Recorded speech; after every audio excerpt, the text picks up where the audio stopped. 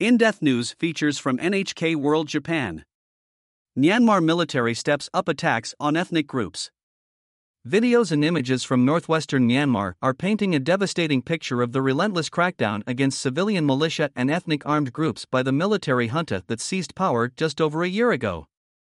Forensic analysis is helping people outside the country understand the plight of villagers who are the targets of gunfire and whose homes have been set ablaze.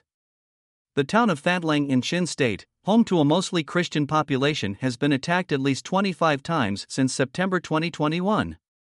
More than half of its structures, including houses and churches, have been destroyed, many of them burned to the ground. A couple from Myanmar who live in Japan are documenting the atrocities in Thatlang. Since last year's coup, Win Kyo and Mathida have been studying videos and photos uploaded to social media and reporting their findings to the United Nations. The pair, both from the ethnic Bamar majority, have been running into difficulties understanding the Chin language spoken in the videos, so they sought help from other Myanmar nationals in Japan who come from the affected region.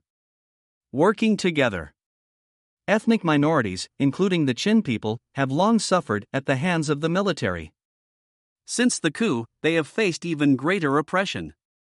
Win Kyo and Mathida learn about the current situation in ethnic states from fellow Bamars who fled there after they were targeted by the military for taking part in peaceful protests. Bamar and other ethnic groups in Myanmar are becoming more united as they oppose military rule. "We may be from different ethnicities, but we're all citizens of Myanmar, so we're all the same," says Win Kyo. "We must offer our support." One Chin woman who is helping the couple says her view of the Bamar majority is gradually changing. She used to feel they looked down on people from her background, but now she sees Bamars fighting by their side. In one of the videos that shows a fire in Thatlang, Win Kyo and Mathida learned that the military were shooting at people who tried to extinguish the flames.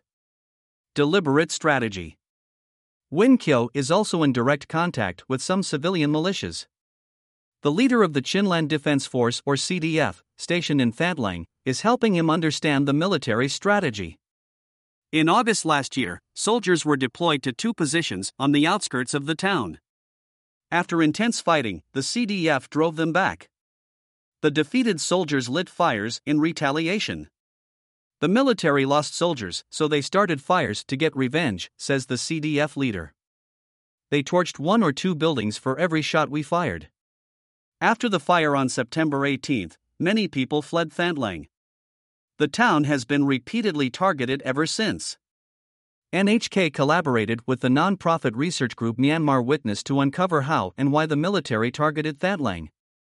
Images obtained via social media show that the military dispatched large numbers of vehicles to Chin State in October, attacking and burning villages along the way as the convoy moved towards Thatlang.